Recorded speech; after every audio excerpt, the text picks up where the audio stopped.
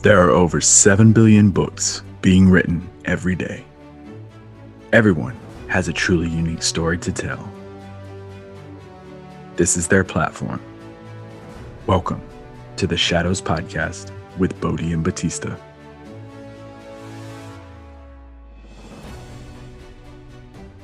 All right, so I want to welcome everybody to episode 2 of Shadows Podcast. I'm your host, Trip Bodenheimer, and I'm being joined today by my co-host, Jonathan, don't call me Dave Batista. Batista, what's going on, buddy? Hey, how's it going? Just over here in Las Vegas, excited to meet Chantae McMillan. We're extremely excited. Just like Batista said, we have a very, very special guest. I cannot thank her enough. She did not have to take time out of her super busy schedule to spend it with us, but she's gracious enough to do so. I think that says a lot about her character. Chantae McMillan, she is a alumni from Nebraska. She is an Olympian, soon to be, hopefully an Olympian again. She competed on Titan Games. She is a wife. She is a mother. Ma'am, thank you very much for taking time and welcome to Shadows Podcast. Of course. Thank you for having me. And I can't wait to jump into all these crazy questions you have for me, possibly. Okay. Well, speaking of which, we're going to get started with some rapid fire crazy questions here, kind of as a little icebreaker. So first of all, what's your favorite superhero? A big fan of Marvel. I like Rogue, and obviously, I'm just going to go with Rogue. Yeah. Okay. That's a good answer. Favorite animal? I always out there that I would never own is a snow leopard, but personally I love dogs, and I hope to have a mini farm someday with a bunch of different animals. That's exactly what my wife, she wants to do the exact same thing. She would have 400 dogs if I didn't stop her. This may be a crazy question to ask you. Favorite fast food? So yeah, I don't eat fast food. I haven't had McDonald's since 2012 at the Olympic Village because they are a sponsor of the Olympics. But I do enjoy eating like local cool restaurants that are like here in Alabama. We have an Indian place that we enjoy getting randomly. So just trying new foods. I like that. That makes me feel so bad. You said 2012 McDonald's, and I had McDonald's like just the other night. So I'm so proud of myself for not doing that. Like 2012, that's so long ago. Keep that going. That makes a good conversation anywhere you go. Yeah. This next question, Batista and I are asking for friends of ours. Backstreet Boys or NSYNC? I really didn't. I tried. So all my friends really liked them, and I'm just like, I don't want to be like everybody. So I didn't really grasp onto either of them. Okay, we'll go 98 degrees then. That's a 98 degrees. We'll go with that. Yeah, like we were asking for friends. That was requested us on Facebook. I'd probably just say NSYNC just for kicks. Yes. Okay, good. Favorite athlete? It's weird. Like both my favorite athletes are males. Michael Jordan. A lot of people look up to him, but I don't know. I grew up watching him, so that's one big thing. And then Walter Payton. Sweetness. I didn't even know him. He died before I was even old enough to know who he was. But his work ethic that I learned about is something that motivates me. Running the hills. Have you ever seen that? Yeah. Yeah. Okay, that's a really good answer. This one comes from my wife. My wife wanted to know, guilty pleasure you have. So I eat really well, but I do like sugar a lot. I really, really like sugar. You say that like such discreet. You're like, oh, I like sugar. Hey, hate to admit it. And then this is the last one we're going to ask you. And you can answer this one at the very end. And we're totally going to put you on the spot on this one. 2 truths and a lie. Now, I'll tell you why you think about it real quick. We did our research here. So it's hard to be like, I jumped 23 feet. So actually, I'll let you think about that one. And then at the end of the program, we'll ask you that question again. Okay. I feel like I should take notes during this. Yeah. So we noticed when we were, doing research that your parents, both of them, were active duty Army for 20 years. What was it like growing up with a mill-to-mill family? It was awesome. I wouldn't change that experience for anything. We didn't move as much as a lot of families had to or have to. They met in Germany, and then I came along, and we were in Fort Campbell, and then moved to Texas and then Missouri, and that was the only moves I had to go through. So, but those moves made me able to adapt to new things, new situations, new friends, and I credit that for making me who I am, big part of who I am today. And obviously, I'm still moving, even with my own training. I moved several times from Nebraska to Ohio to Florida, back to Ohio. And now with my husband in the Army, now I'm moving again. So I feel like it's part of me. And I am like, I haven't moved in 2 years. I need to move. Like that's part of who I am now. So we'll see if I can settle down someday. I hope to. Do you think it was that upbringing with both your parents being in the Army to where it kind of made it a little bit easier to make those moves in your life? Yeah, it's something I enjoy really. Like going to college wasn't a big scary deal for me because we'd moved before, and they gave me that confidence I think I needed to go out there, move somewhere else and do it on my own that time. Cause they had moved from, like, my dad's from North Carolina, my mom's from Wisconsin. They left, like all their families are still in those two states and they were the only two who left. So like knowing that, and that taught me, I think, who I am as well.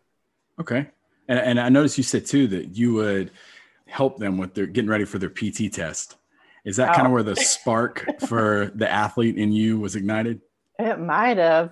Yeah, I can vividly remember doing sit-ups and push-ups with my mom in the living room in Tennessee, and I mean, I probably pushed her a lot, obviously, but I was actually very shy as a kid. I didn't even want to be involved in any team sports. It made her buying me a pair of soccer cleats to get me out onto the field. Like she bought them, and I was like, that day that we signed up, I was like, no, I don't think I can do this. And she's like, no, I bought these shoes, so you're doing it. And that's the only reason I played team sports, like started in the fourth grade. But yeah, I guess that's probably part of the athletic background too. But usually when you ask people, what did your parents do in the military? They're like, I think they were soldiers. Do you know what your parents did in the military? Yes, my mom started out as an MP, and then she became a nurse, getting her education through the military. And then my dad was supply. And what does your husband do, if you don't mind me He asking? is becoming a helicopter pilot. Oh, awesome. Yeah, Well, so he's looking to get into medevac from here after this. Wow. Yeah. That's the answer.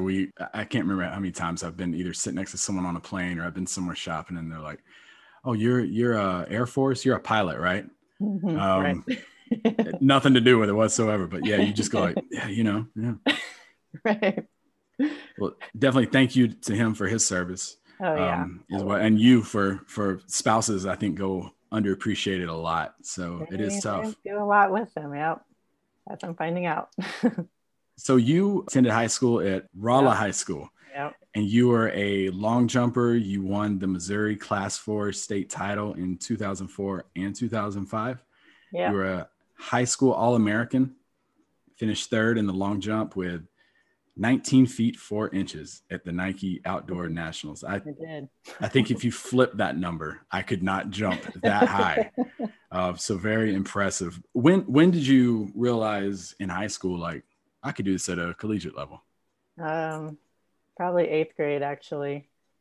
We all did track and field in eighth grade, my friends and I, because soccer wasn't available for us. So I broke the high school record in eighth grade. And so the high school track coach was like, yo, well, he didn't say yo, that's not something he would say, but he's like, you need to come do track and field, pretty much.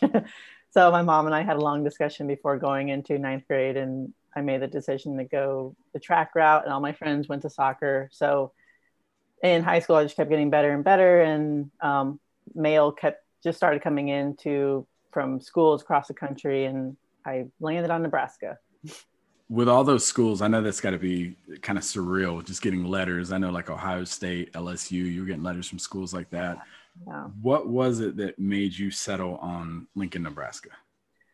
Yeah, it was close to home, but not too close. And then I wanted to win a Big 12 championship. They were Big 12 at the time, with a championship as a team. And then at the time, they also had one of the best horizontal vertical jumps coach in the country. And that's why I was going there for long and triple jump. Okay. Is it Gary Pepin? Is that how you say it? Gary Pepin. Yeah. Okay. Still coaching there right now. Okay. Was it a natural talent that you had? Were you just like the type of person just jumping from place to place and they're like, hey, put that person in an event? Like what? Something's missing. What? Or did it take time? Did it take work? Were you like inspired by long jumping? What happened? I don't know. That's a good question. I never thought about it. I mean, I was one of the fastest. I was the fastest. I'll say that. I was the fastest girl that my friends. So of course I could run circles on track. And then I think I just saw it and I was like, I want to go run and jump and see how far I can jump. And then it was good. Like I didn't start triple jumping until I was a junior, I believe. And both of those are what people like to recruit for across the country. But I also tried other events in high school, and that's how I became a heptathlete later on. It's just having the background in all those events. But yeah, I don't know. I guess I like being explosive and just jumping. Yeah, I don't know. When you broke this high school record, was it like, oh, was it a surprise to you, or did you work to break the high school record? It was a surprise. Yeah, it wasn't something I was aiming for. I started my list of goals later on, probably my sophomore year. I think I made a sheet of paper of like all the high school records I wanted to break and have that on my wall to look at every day. Yeah, I broke my high school record, but the school was only open for like 3 years. I broke it my first time too, and I was like, whoa, okay, I guess I'll take it. What record like hit you like you were like, whoa, I'm something? I don't think I ever had that feeling. I honestly, I didn't know that. I mean, in Missouri, there wasn't a lot of competition from meet to meet for me. It was just really me competing against myself throughout those 4 years, with meeting one girl every year at state for sure. We actually ended up going to Nebraska together.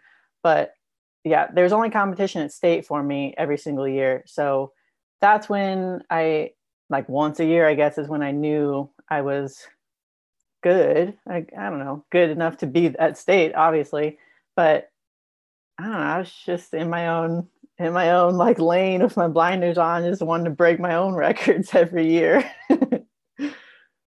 Awesome. It just didn't seem like a big deal in high school to break the record, but that, like looking now, I'm like, that record is not going anywhere. Like 100%.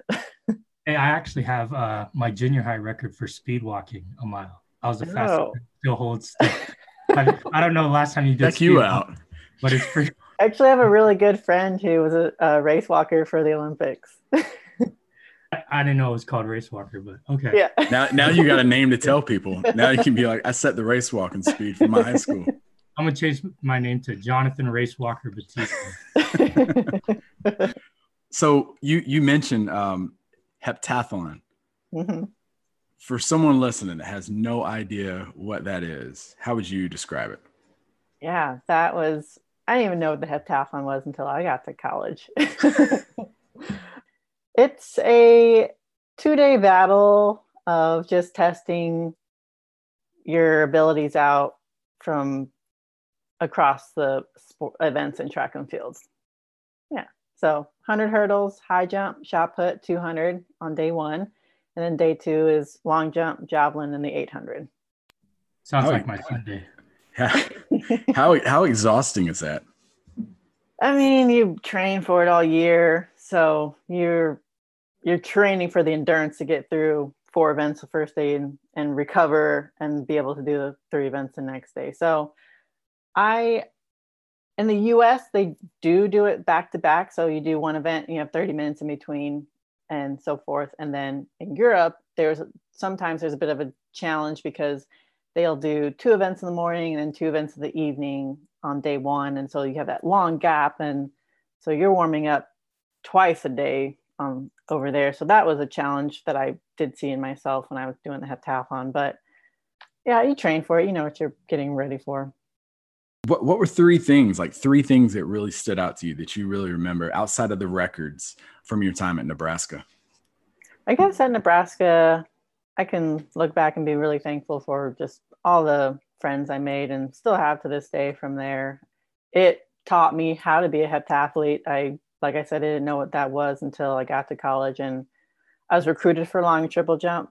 Did that my freshman year, and then sophomore year, I was like, I don't want to triple jump anymore because I had a bad injury.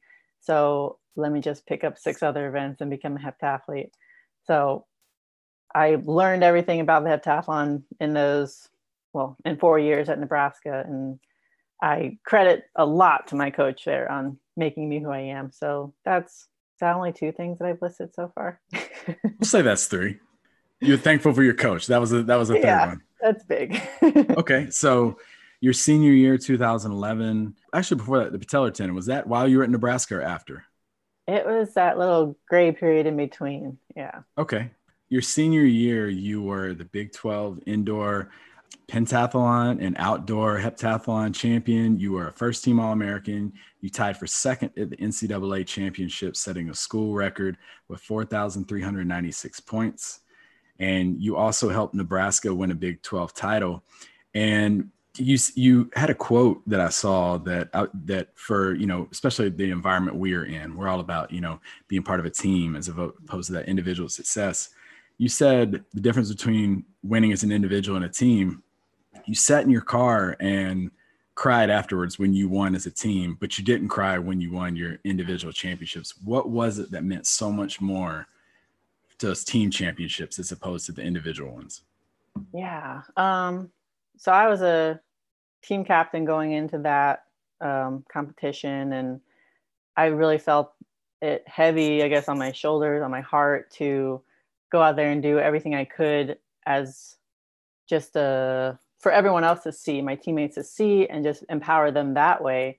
So I did the pentathlon and then also long jump that day, just to help my team get as many points as possible and just encourage them that way. And then after I was done with that, I was over there running around trying to encourage everybody else in their events, and just knowing that we were all out there giving it our all to get this done as a team is what meant something. Because it's not like I said, I did my part, she did her part, and we're all working hard for this one end goal. And that just has always meant so much more to me. I mean, I know what I'm capable of, but it's seeing everybody else shine and know what they're capable of too. That was really exciting to see.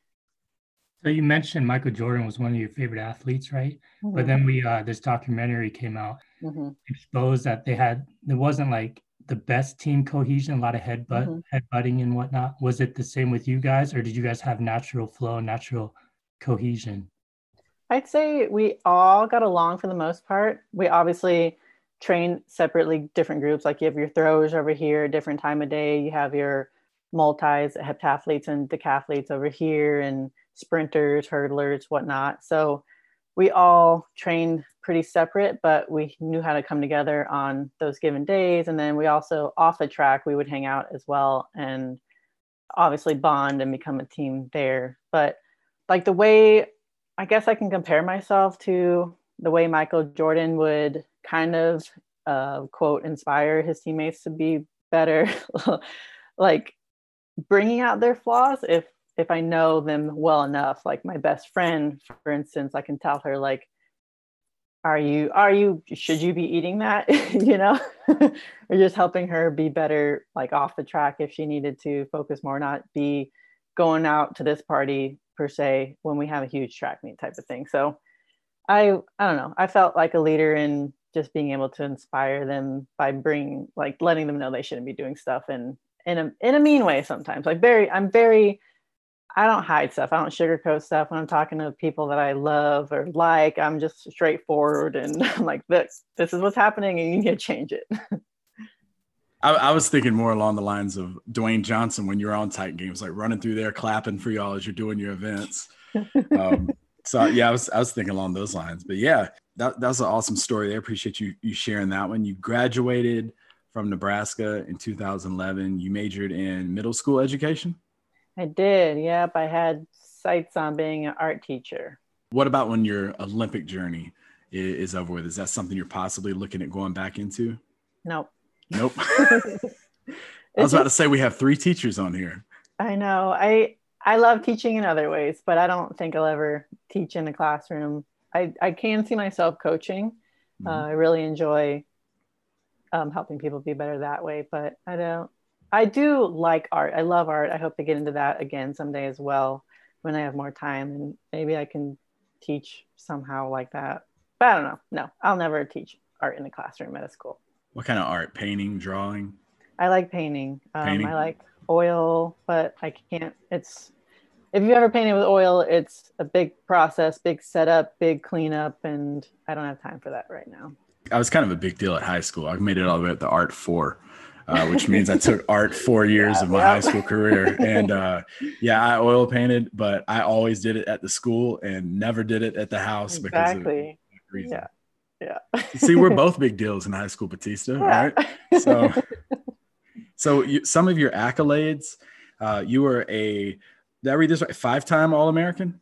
Yeah, I was. Yeah, 5-time All-American. This is stuff I would like if you ever go out and eat fast food again, I would like introduce myself like this when they're like, what is your name? But 5-time All-American, 4-time Big 12 champion.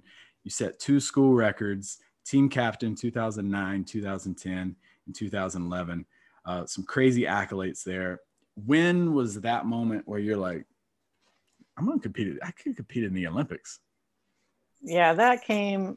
I can remember this vividly too. My coach and I are on the plane coming back from USA's in 2011. I believe it was probably June. And he was like, so you want to stick around and train for the trials next year? I was like, oh, okay. And that was it. Just like all nonchalant. Yeah, all right, Olympics. I didn't even think about it. I wasn't even looking out that far. I was just like, all right, I graduated. This was my last track meet right now. Actually, I had one more track meet in August, and that was all I was focused on, I guess. I didn't think a year later. So in 2011, you blew out your patellar tendon when you were competing in high jump?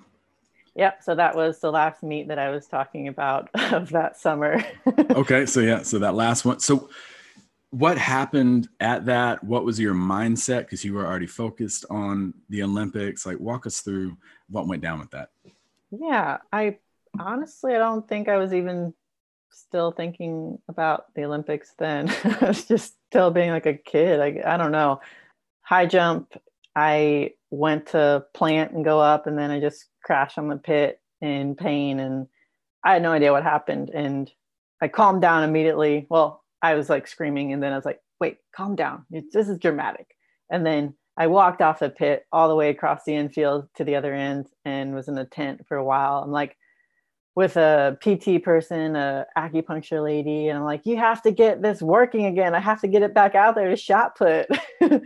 And my quad was not firing at all. So I'm like, okay, I guess this meet's over for me. I'll just get ready for the next one. And then my knee is just like buckling. I kept walking on this thing for a couple days. Like, I had no idea what happened. And I was out in the middle of California, and finally I made it back to Nebraska, got my MRI, and my PT there is like, so it's not your ACL, but it's your patellar tendon. I was like, oh, okay, I don't know what that means. And still, yeah, I wasn't worried about it. I was just like, all right, injury, gotta get surgery and then rehab and then get back out there. That was all I saw, really.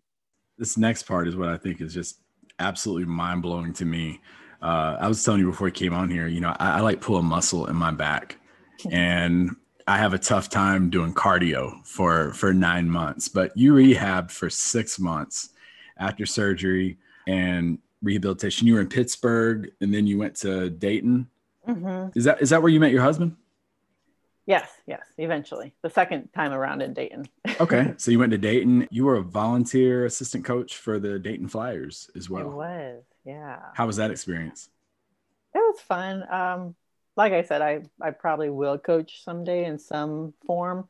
So it was nice just being around. I just love helping athletes be better and feel the movements through track and field in different technical aspects. So it was cute, I guess, at times. So like see them do it wrong, give them advice, and then see them correct it. I'm just like, yay.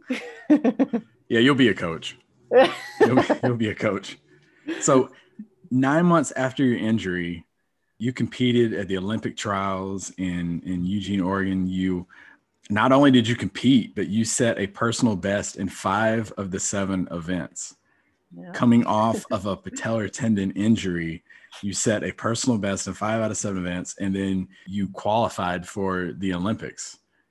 Take us from that moment where you walk off and you're like, okay, I think I've hurt my leg, to now you go to the Olympic trials.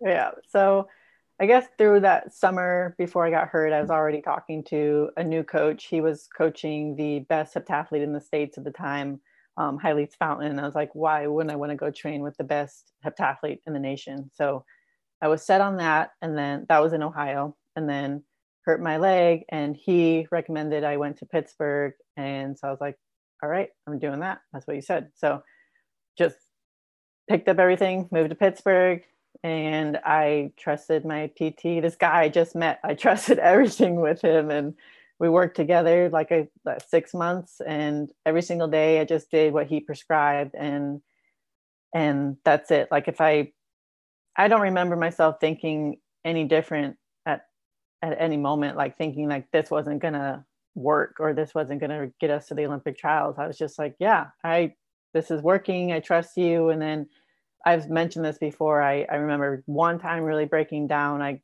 couldn't progress to the next exercise like I wanted, like that he wrote down for me.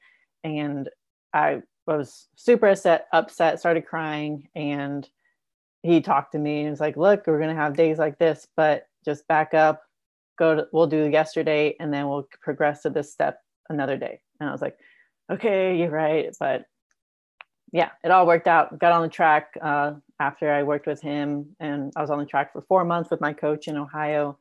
And I don't know, I remember the first day that they, like, both of them let me run. And I was like, how's it look? He's like, we got some work to do. But we did it. Made it to the Olympic trials, and like I had nothing to lose. That's the attitude I went in with. So just that let me leave it all out there in every single event, and it worked. What was wrong with your run? Were you running the wrong way or something? I was limping. Like I wasn't fully using my quad. I wasn't using my quad really. So you find out that you're going to London for the Olympics. I remember watching that Olympic ceremony, which I think is really cool about having you on here right now. But I remember watching that. What's going through your mind when you're wearing the red, white, and blue and you're walking out there at Olympic Stadium for those incredible Olympic ceremonies? What was that like? I think I told myself like, this is happening. Like this is really happening. And I really just wanted to be in the moment throughout the whole thing. And I was looking all around, taking in everything, flashing lights of the people around me. And like, I have chills talking about it. But like one thing I remember is connecting with people in the audience who were like waving our flag and just making eye contact with them. Like, yes, I'm representing our country. And here you are with our flag. And it was amazing. Yeah. I tried to, I stood by, who did I stand by? I'm pretty sure it was Kobe throughout when we walked in, just so I could get TV time, and it worked. That's the right person to stand by. Exactly. I know. That's super cool. And you got the Olympic rings. I do. Arm, don't you? Yeah. See it every day. I would have done the exact same thing. Yeah. I probably would have put it on my neck or something. I would have been let everybody know. That's gangster. I don't think I could have a neck tattoo. So my husband won't let me. So you may go back to Tokyo. So there you go. Yeah. So you finished 29th in the heptathlon, and you said, I was there. That was my experience. I left there happy, but still hungry. And then you also had the flu as well. I saw in Titan Games when you were not successful on there. So I'm imagining like, oh my God, what would your mindset be? Were you just happy to be there? Did that kind of ignite the flame for you to eventually go back? I knew I wasn't going to medal, but I still went in and I was working my hardest to do my best there. And then, like I said, in Europe, they break it up. The events are broken up. So that day it was long jump, javelin in the morning, and then we had a long break, and the 800 was in the evening. So I went back to the village, took a nap, because I was like, what are all the other elite heptathletes doing? Okay, they're taking naps. I'm going to take a nap. Like, I've never taken a nap in between events ever before, but I had no idea what I was doing. So that's what I did. And I woke up freezing. My head was pounding. I had no idea what to do. I was just like, all right, get on the bus, get back to the track. Like, I'm a hot mess. And I couldn't communicate with my coach, because this is my first international meet. I've never done this before. We were communicating through WhatsApp, and most of the time we didn't have internet connection. So I had no idea how to communicate to him that I was sick and I'm going to go, but I have no idea how I'm going to get through this. And even when I was warming up, like, every step I took when I was jogging, my head was just like pounding. I was like, all right, you just got to finish the heptathlon at the Olympics. So there's a picture of me on the internet, just like standing on the line, like looking like death. And I know what's going on. Like, no one else looks at that picture and is like, oh, she looks like death, she must be sick. But I know that's that picture. And I mean, I went out just stupid fast in the 800 and ended up dying. And then I don't know, my shin, I ended up getting a stress fracture in my shin too. And I mean, me saying all of this, like, I was sick and I have a stress fracture, that just really sounds like a bunch of excuses from myself. And I hate saying these, but those are the things. And I left there just ready to get back out there and train to make it to the next one and do better. So yeah. You finished the Olympics, you got that amazing experience under your belt. And I have to ask you this as a dad. So one of the next things was the ESPN body issue. If Becton or Felicity were like, hey, Dad, I'm going to be on the body issue, I'd be like, wait, what? How did that conversation go with your dad when you pitched that to him? Yeah. I didn't know it was a real opportunity at first. I got an email. I was like, what? This is real? I called my best friend first, and we were freaked out together and we're excited. And I was like, okay, now call your parents. And so I called them. This is all before responding to the email. But yeah, I felt like they were okay with it from the beginning. Like, I wanted their permission to go out and do it. And of course, with my art background, that's how I saw it, just like an art opportunity. And then it was funny, afterwards, the magazines got printed and they sent the box to my house, in my parents' house. So I was like, go ahead, open it. And so my dad opened it and I was like, what do you think? He's like, there you are, all of you. So I don't know. That's all I know. I think Batista and I are going to start sending some emails to ESPN. I could be on there for Art 4 and he could be on there for Speedwalker. Yeah. So maybe next year. It was at a desert, it looks like. I'm looking at it right now. It was, yeah. They flew me out San Diego, and then we drove 2 hours back east into the sand dunes. Yeah, these pictures are epic. Did you do a backflip in one of them? Yeah, they set up a trampoline and I was just doing flip after flip just to get that shot. It was fun. I mean, the trampoline got super hot, the sand was super hot, but it worked out. Which one's your favorite one? I'm probably just gonna be biased and go with the one that made the cover. Yeah, those are cool. Yeah. Javelin ended up obviously being my favorite event out of the 7. So after that, and I talked to you before we came on here about this. So I lost my father in 1993. It was, 20 some years ago that I lost my dad. I was 11 years old. I did an article on my dad called Unwritten Influence on the Llama Lounge page. And I was talking about what he meant to me. I haven't talked to him in 20 some years, but I still remember so much of what he taught me in the little amount of time I had. And unfortunately, you had lost your father in 2015. I read the Love Dad piece that you wrote in the Dayton Daily News. What is it that you carry with you to this day, that a reminder of him day in and day out, that his legacy still lives with you? Yeah, I guess looking back, well, he was a hard worker, and that's something that I continue to try to do to make him proud. And I know he's watching. I feel that all the time. And that's why I'm still doing this, is because I feel like I have a lot of athletic talents to still expend. And so as long as I'm doing this, I'm going to make him proud and remember his work ethic while I'm doing this, and know that, like, if he was in the stands, like, well, I'm just going to say he's going to be in the stands at everything I do. And that's one of my motivators, is like knowing that he's there. He knows that I'm going to do my best in that moment. So I need to continue to make him proud and leave it all out there, because that's how he would want it. That's how he went about everything that he did, from just cutting grass to maintaining our house to being in the military. Like, everything I saw him do was just always like top notch to me. And I just want to be like that, really. I think your resume and even, for people that follow you on Instagram and see how dedicated you are to family, I think you were definitely living up to that and making him proud with who you are today. So thank you for opening up with that. Yeah. Well, with this podcast, we talk not just about the glamorous moments of people's careers, but kind of the low points in their career. Mm-hmm. Between losing your dad and then not qualifying in 2016, like, what was your mindset at that point from everything that you had been through? So August 2015, he passed away unexpectedly, and I was in the midst of still training. I had one more track meet that I was going to go to in September, I think. Yeah, the end of September. So I took a month off, and then I called my coach and I stated I was ready to go. And I think he was very surprised, actually.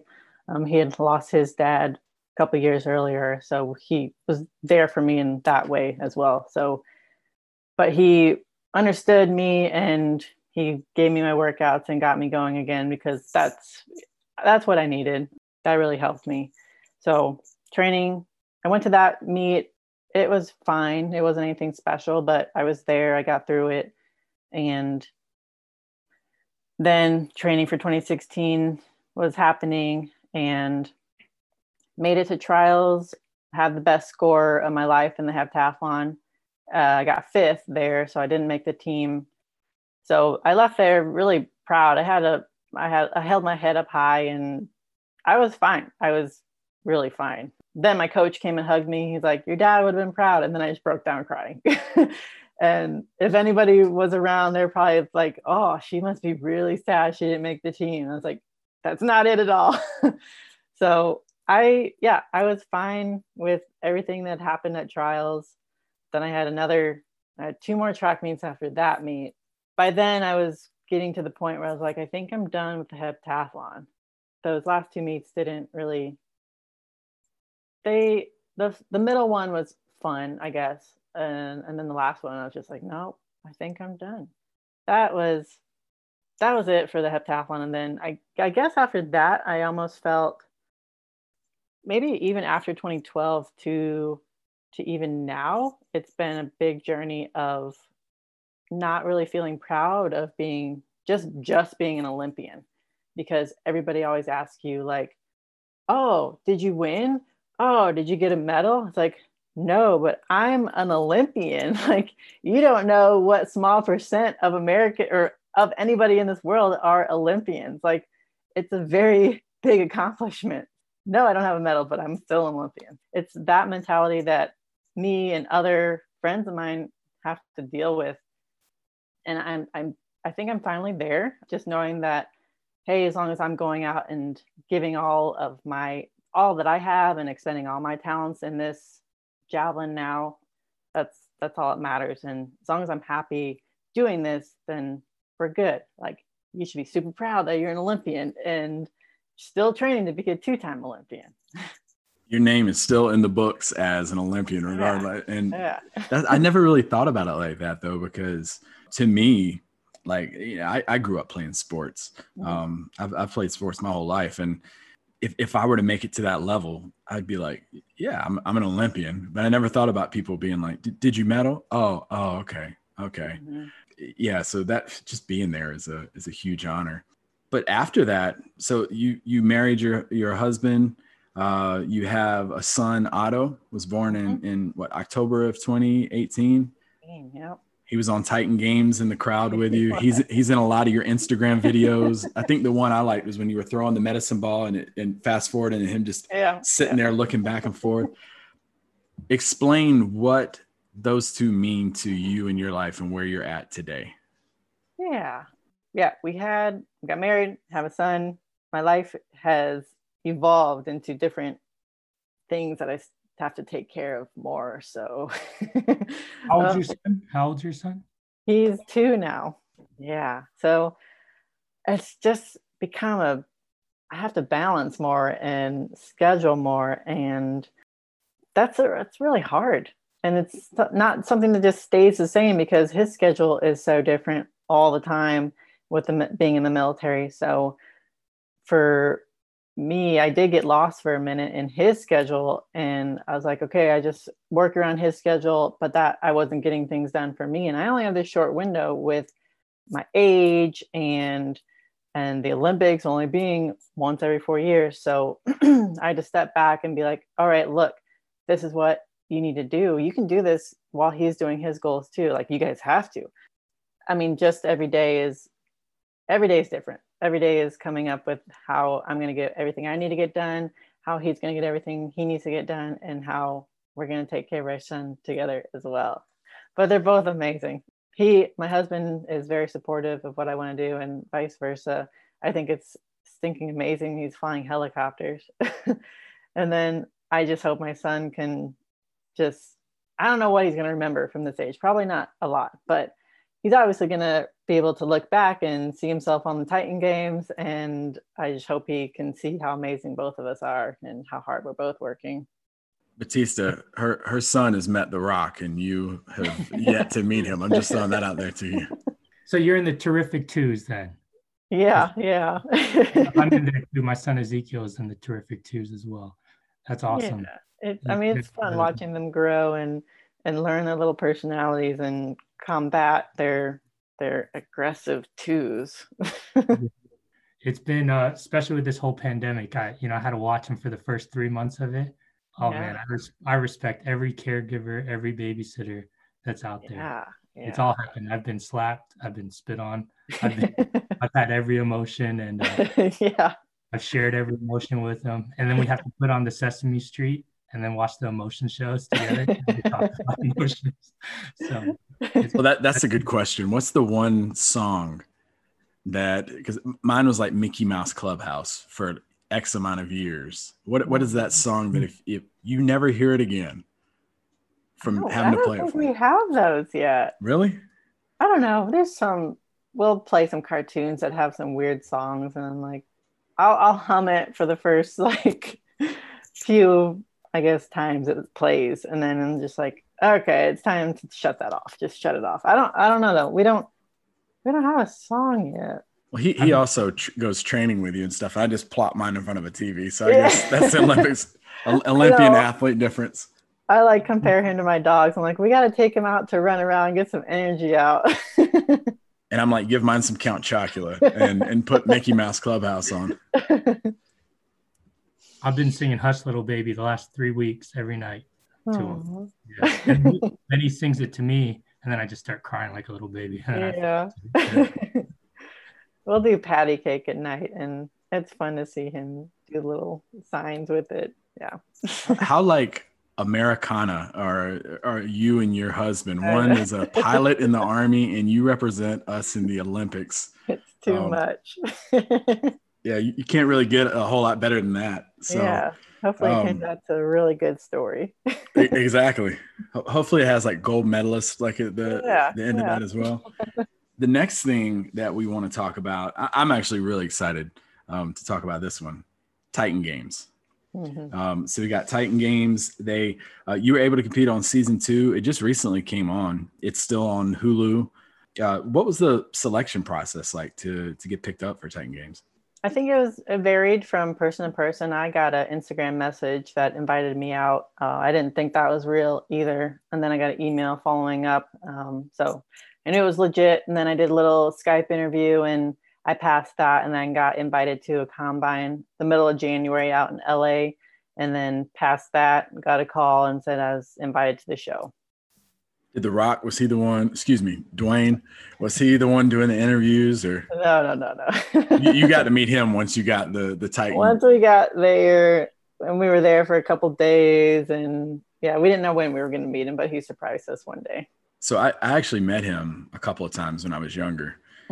He probably doesn't remember, but we met twice, and Batista has sent him numerous Instagram messages, and he hasn't responded. But I still think it's cool that your son has that experience of. Yeah, I got to fist bump The Rock. That's why Bodie shaves his head. Yeah, Michael Jordan and Dwayne Johnson shave their head. I'm good enough to do it. But I do message him like every chance I get if it reminds me of. And I really do. And then I didn't realize he has 200 million followers, so I'm probably on the wait list. Yeah. He'll get to me eventually. Like I said, he probably doesn't remember me, but I have pictures. Dana White. So. Him and Dana White are the only celebrities I message on Instagram. All the time. Maybe one day they'll hear one of our episodes, and the Rock will be like, maybe I need to go through my Instagram messages. Yeah. So you got selected, 18 out of 100 women that went there. What did y'all have to do? They put us through a bunch of different physical tests. We had a deadlift, and then we had to hang for as long as we could to just test out our grip strength. They had some little obstacle courses set up just to see us balance and our speed. And then they also had one course set up that was actually kind of similar to the one where I swung and kicked those things. Did that, and then they also had us run a 40. So just different physical things. What would you say was like the biggest difference endurance-wise from the Titan Games obstacles as opposed to the Olympic training that you had been going through? I'd say having my heptathlon background really helped going into that. I didn't change my training at all going into that show. A lot of people did, but I just showed up, and that's that. Like, I was still training for javelin while I was there. We filmed for 2 weeks. So the first week I was able to keep to my training program pretty well. Then the next week I was getting more exhausted by the day. So it was hard to keep up with my program. Y'all were in did they have y'all in a hotel or something during that time? We lived in a hotel for 20 days. Hotel for 20 days. Okay. Yeah. And you had your mom and Otto. My mom came and helped with my son. That was a blessing because my husband was on lockdown and couldn't get away. When we watch, the obstacles that you were doing, like you did launch pad, Herculean pool, what was the time in between those events, like real time? So let's see. I competed against Alexis first in 3 events. So day 1, we did 2 events. So, and then the next morning we did our 3rd time competing against each other. And then the way the Mount Olympus was broken up, I was supposed to run Mount Olympus 3 times in one day. And then they just clipped that to the end of every Monday night. That was exhausting. What in the world did that do to your body running Mount Olympus 3 times in one day? Yeah, I looked at it like a heptathlon. It's almost kind of less work than a heptathlon. I was just competing for less than 5 minutes going through that obstacle course completely, and then I recover and do it again. It's pretty interesting you say that, though. Like the heptathlon got you prepared for that, because there were a lot of other athletes on there that played like one sport, and they seemed to struggle with it a lot more than you did. Yeah, obviously I got hooked up on the log carry thing when I had to connect or latch it on, but I did think I was going to have troubles with that going in just because of the weight of it, but that wasn't obviously the issue. And then everything else was kind of fun. I didn't really enjoy that little wheelie thing in the center of Mount Olympus. That was kind of like, I felt like that was like wasted time. That's the big wheel you had to kind of turn. Yeah. I felt like it could have been a cooler little thing in the middle. I don't know. I'm not the producer. I'll hit up DJ on Instagram and tell him to change that one up a little bit. I'm super curious. I'll hit up D Wayne too and let him ask. Cool. Yeah, well, we can all do it, and it should work out then. I'm curious, Kate. You seem very calm, and you know what's really hearing your story. It sounds like you just take one thing at a time. So maybe the heptathlon and Titan Games is like suited for you. But like, I'm curious, are you always just this calm through the events? Like, I'm watching you go against Clarissa Shields, right, on Titan Games. Yeah. And you're obviously destroying it, but you obviously want to like be 3 miles, 10 miles ahead of her, right? But what's going through your mind for each event? Are you like, oh, I have this next event? Do you have this inner voice in you that's like different than your outside appearance? Is there something that's driving you? What's going on in your mind? Yeah, 100%. There's that inner voice. I'd say I'm I'm fired up on the inside about things like that. More so angry as well. Like going into the first event, I lost my first competition against Alexis, and that like taught me how to prepare for the next several competitions. I was like, okay, this is the mentality it takes, and this is the physical abilities it's going to take to win the next one. So that the biggest thing going into every competition was just like rehearsing every movement I need to do, every mindset that I might come across through the midst of the whole competition or preparing for, and then in between. So yeah, I'd say I'm very self-driven, intrinsically driven. So there's a lot always going on in my head. But I am very chill in real life too. But like going against Clarissa Shields, I was super nervous, but I just kept going through each part of Mount Olympus and how I had to get through it. And then I was prepared. I was like, okay, so she is a boxer. She's got good endurance. She's got good strength. You need to be prepared for that. Like, I thought she was going to be a lot better competition. We've talked about this, her and I. We're cool now. She actually wanted to, she's like, hey, I need a rematch in the boxing ring. I'm like, that's not going to happen. That's not fair. But yeah, I was super nervous going against her. And so I told myself to get out as fast as possible and just get through it as fast as possible. And that's what I did. What kind of music do you listen to get amped up? Oh, it's different day to day. Some days I have 3 days grace, Pain, that song. And then some days it's just R&B that I need to listen to, especially with what I'm focusing on throughout that workout. If I'm sprinting, then I can listen to a little more lackadaisical, whatever I want to listen to type of thing. Like it can be up tempo or low tempo. And then like when I'm getting into technique, I like to listen to something slower, so I'm not rushing through all the positions that I'm trying to hit with the javelin. What was the that one obstacle on Titan Games that you're like, well, 2-part question. The one that you're like, I would love to do that one all over again. And then the one you're like, if I never see the log lift or resistance ever again, what is that one you just would do away with? I really liked the launch pad. That was fun. It went super fast. Like Alexis and I we thought that was normal. And then we watched the rest of everybody else compete and we're like, they're really slow at it. Like we were really good. So I would probably do that again. It was fun. And then that Herculean pull, that's brutal. You can't see your competitor. So it's like a fight against yourself mentally. It's like, because I wanted to give up so many times. I was like, how has she not beat me yet? I'm just hanging on. I'm like, just finish me. But she ended up, she's a physique person. Like she trains for physique competitions. And so I just don't think she had the muscle endurance that I had to stay in it long enough, because she fell off and her muscles were just like, we're done. That is the one that when I watch the show, I'm like, oh, like my muscles get tired looking at that one. And I've always telling my wife, I'm like, I wonder how I do on this one. I wonder how I do on that. That's the one where I see like pure, and the arms are all red on everybody. Yep. And yeah, that one just looks really tough. How'd you feel when you first won Mount Olympus and you got the cool like effects of the lightning bolts going through? You had the javelin with lightning going through it. How did that feel actually conquering a beast like Mount Olympus? Yeah, it was good. It was a cool feeling to get put into the black uniform, and like you said, the lightning. That was the only thing that I wanted them to send me afterwards. It's like, I need this clip of me with the lightning and the javelin. So yeah, just being able to get to the black jersey versus the other colors, it was cool. Yeah. That would be like my Facebook cover photo for the rest of my life if I had that.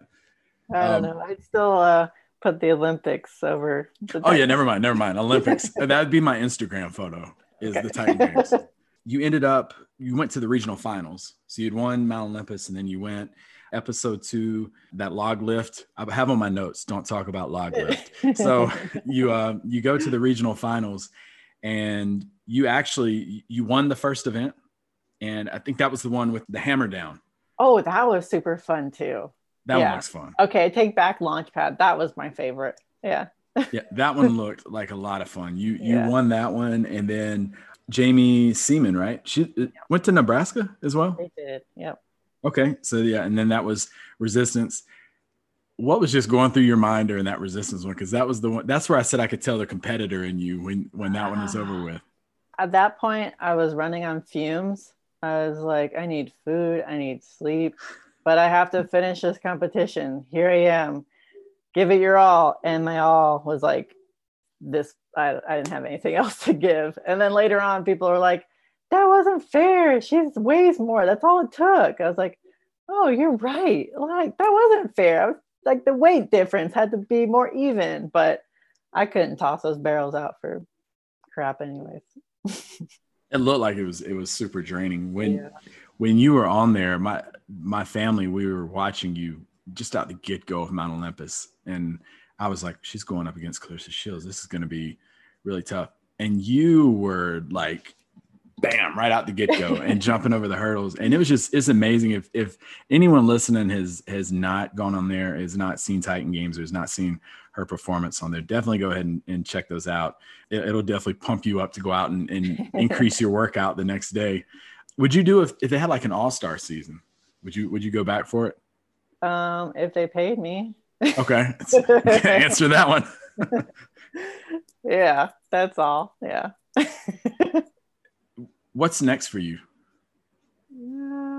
Training right now to make the 2021 Olympic team now. That was hard having it pushed back a year, but it's also a blessing in disguise for me. Another year for me to learn more about javelin, because there's women I'm competing against that this is all they've been doing for the past decade of their lives. So I'm playing catch up essentially in some aspects, but yep, train for that. I'm also getting my real estate license. I don't really want to like sell. I just want to be able to buy and sell my own property after flipping it, type of thing.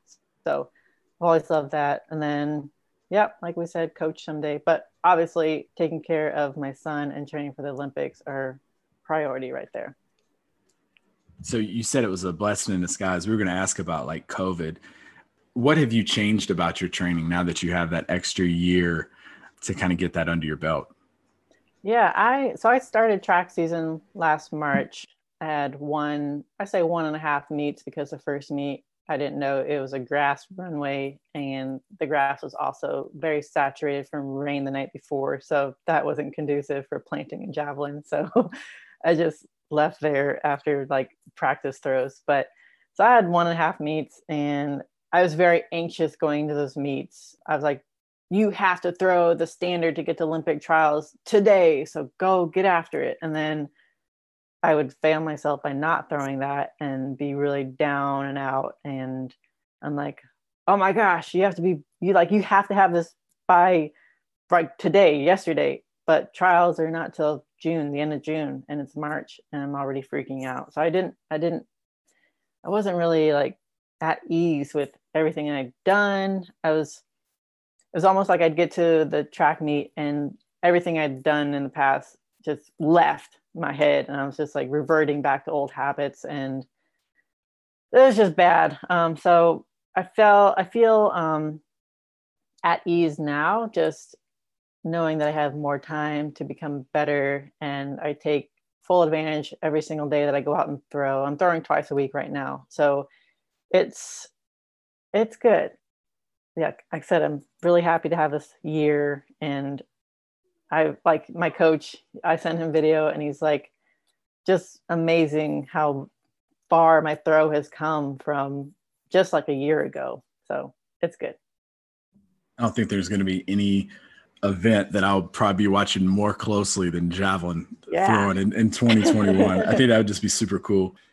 The balance, like most people out there, they work, just like a 9-to-5 job. They also have family.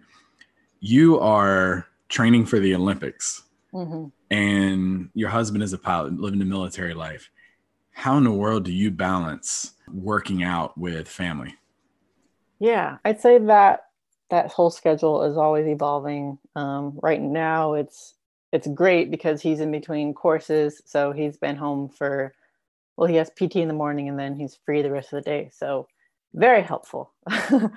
But usually it's like next Wednesday, he's going to be going back to class. It's going to be him gone from like 7 to 4, possibly. So that might entail, like I've already mentioned to him, me going and training at like 5 a.m. and then him leaving. And then when my son takes a nap, that's another opportunity for me to take care of the lifting portion of my workout. Or if it's a different day, then I can do my recovery portion.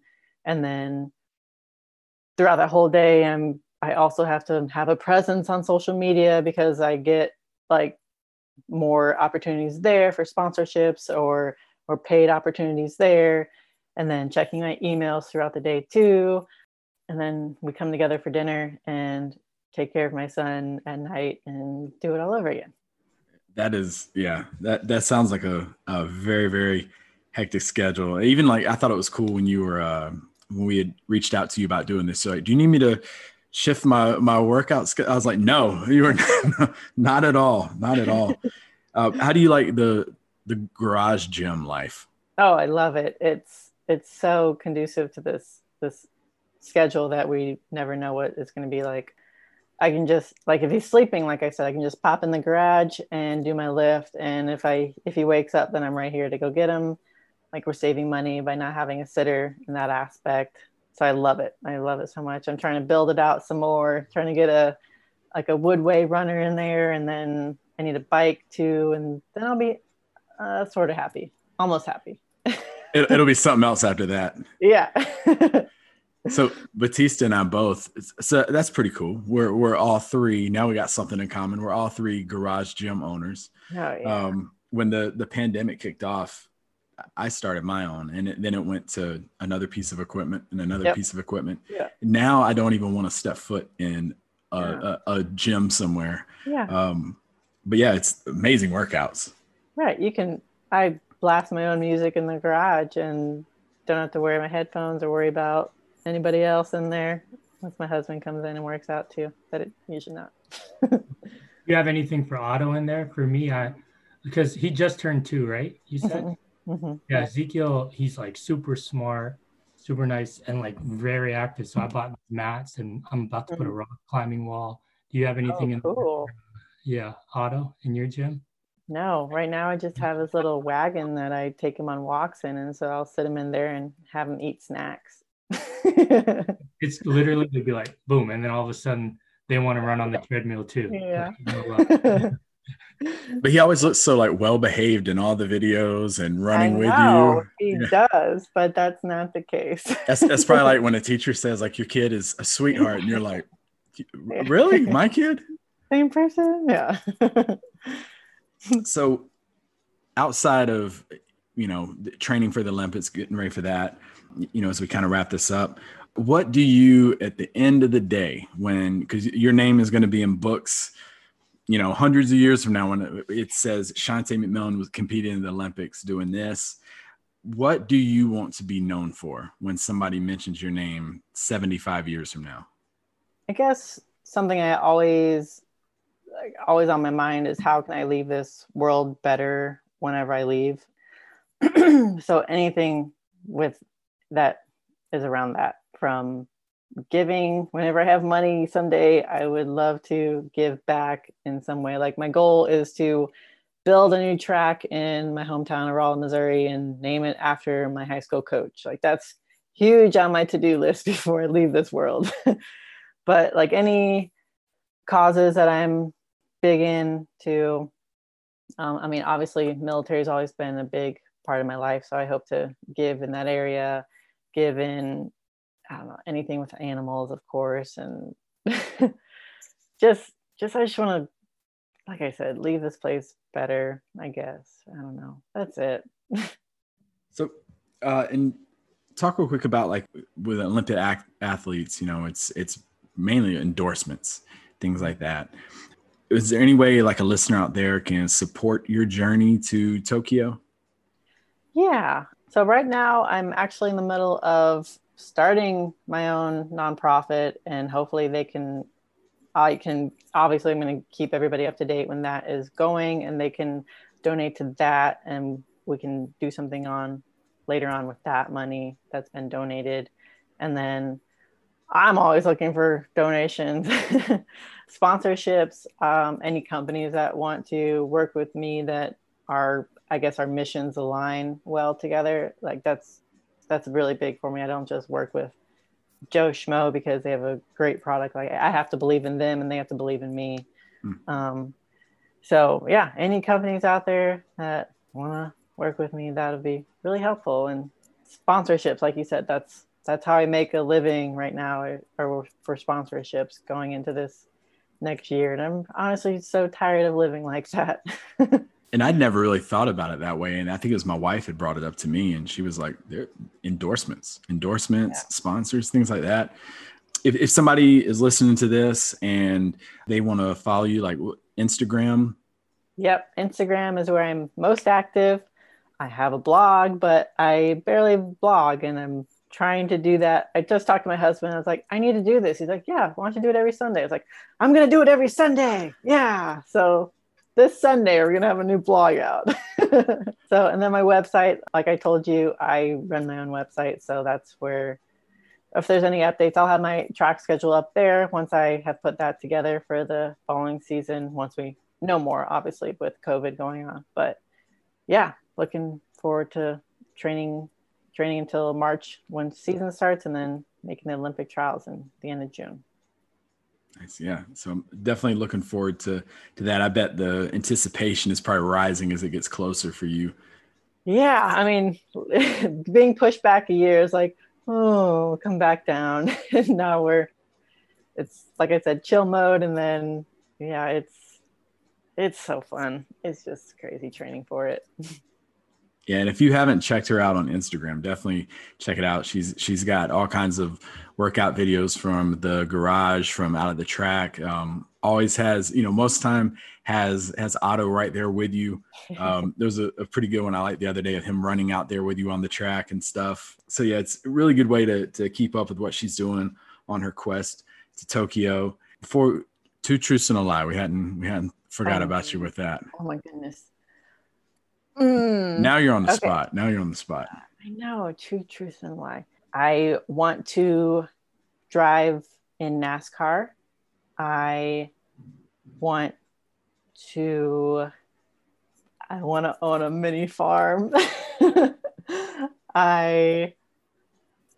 You can thank Batista for this, by the way. I want a neck tattoo. Okay. It's truths are definitely the neck tattoo after Tokyo and the farm. No, I'm going to say you want to do NASCAR and the farm. Neck tattoo is probably a lie. As cool as I think it would be, I don't think your husband would be on board with it. Batista, you agree with that? Yeah, I concur. Yep. Bingo. See, that wasn't so bad. It took me a while, but yeah, I want to drive fast. It looks so cool. That would be fun. All you gotta do is, well, you said you're in Germany. We got Autobahns. I'm gonna get on a racetrack. I promise you. I don't doubt you. with your track record thus far. So, ma'am, thank you so much for taking time to do this. Batista, you got any parting words? No, it was fun. I'm glad that you were my first podcast that I got to do. Good luck with everything in your journey. It's nice to meet someone as humble as you, as calm as you. You have a great spirit. You sounds like you're a great mom to Otto, a great wife. Thank you for being patient for your husband. At times you need to be patient when you're in the military, right? Totally get that. So good luck to him on becoming a helicopter pilot. And one thing we're talking about is doing workouts with some of our guests. So that probably might happen one day. Okay, especially we were talking offline about you moving to Washington. Maybe we could do some at Stadium High School, or maybe you can come out to Vegas and you can experience Extreme Couture or Syndicate with me and do that MMA stuff. There we go. And then we can get ready for Clarissa Shields, right? Yeah. No. No, thank you, ma'am, for your time. Everybody go out there, check out her Instagram page, give it a like, definitely follow her and support her on her quest to Tokyo. So follow us on Instagram, check us out on Facebook. But that is going to conclude this episode. Thank you so much for your time.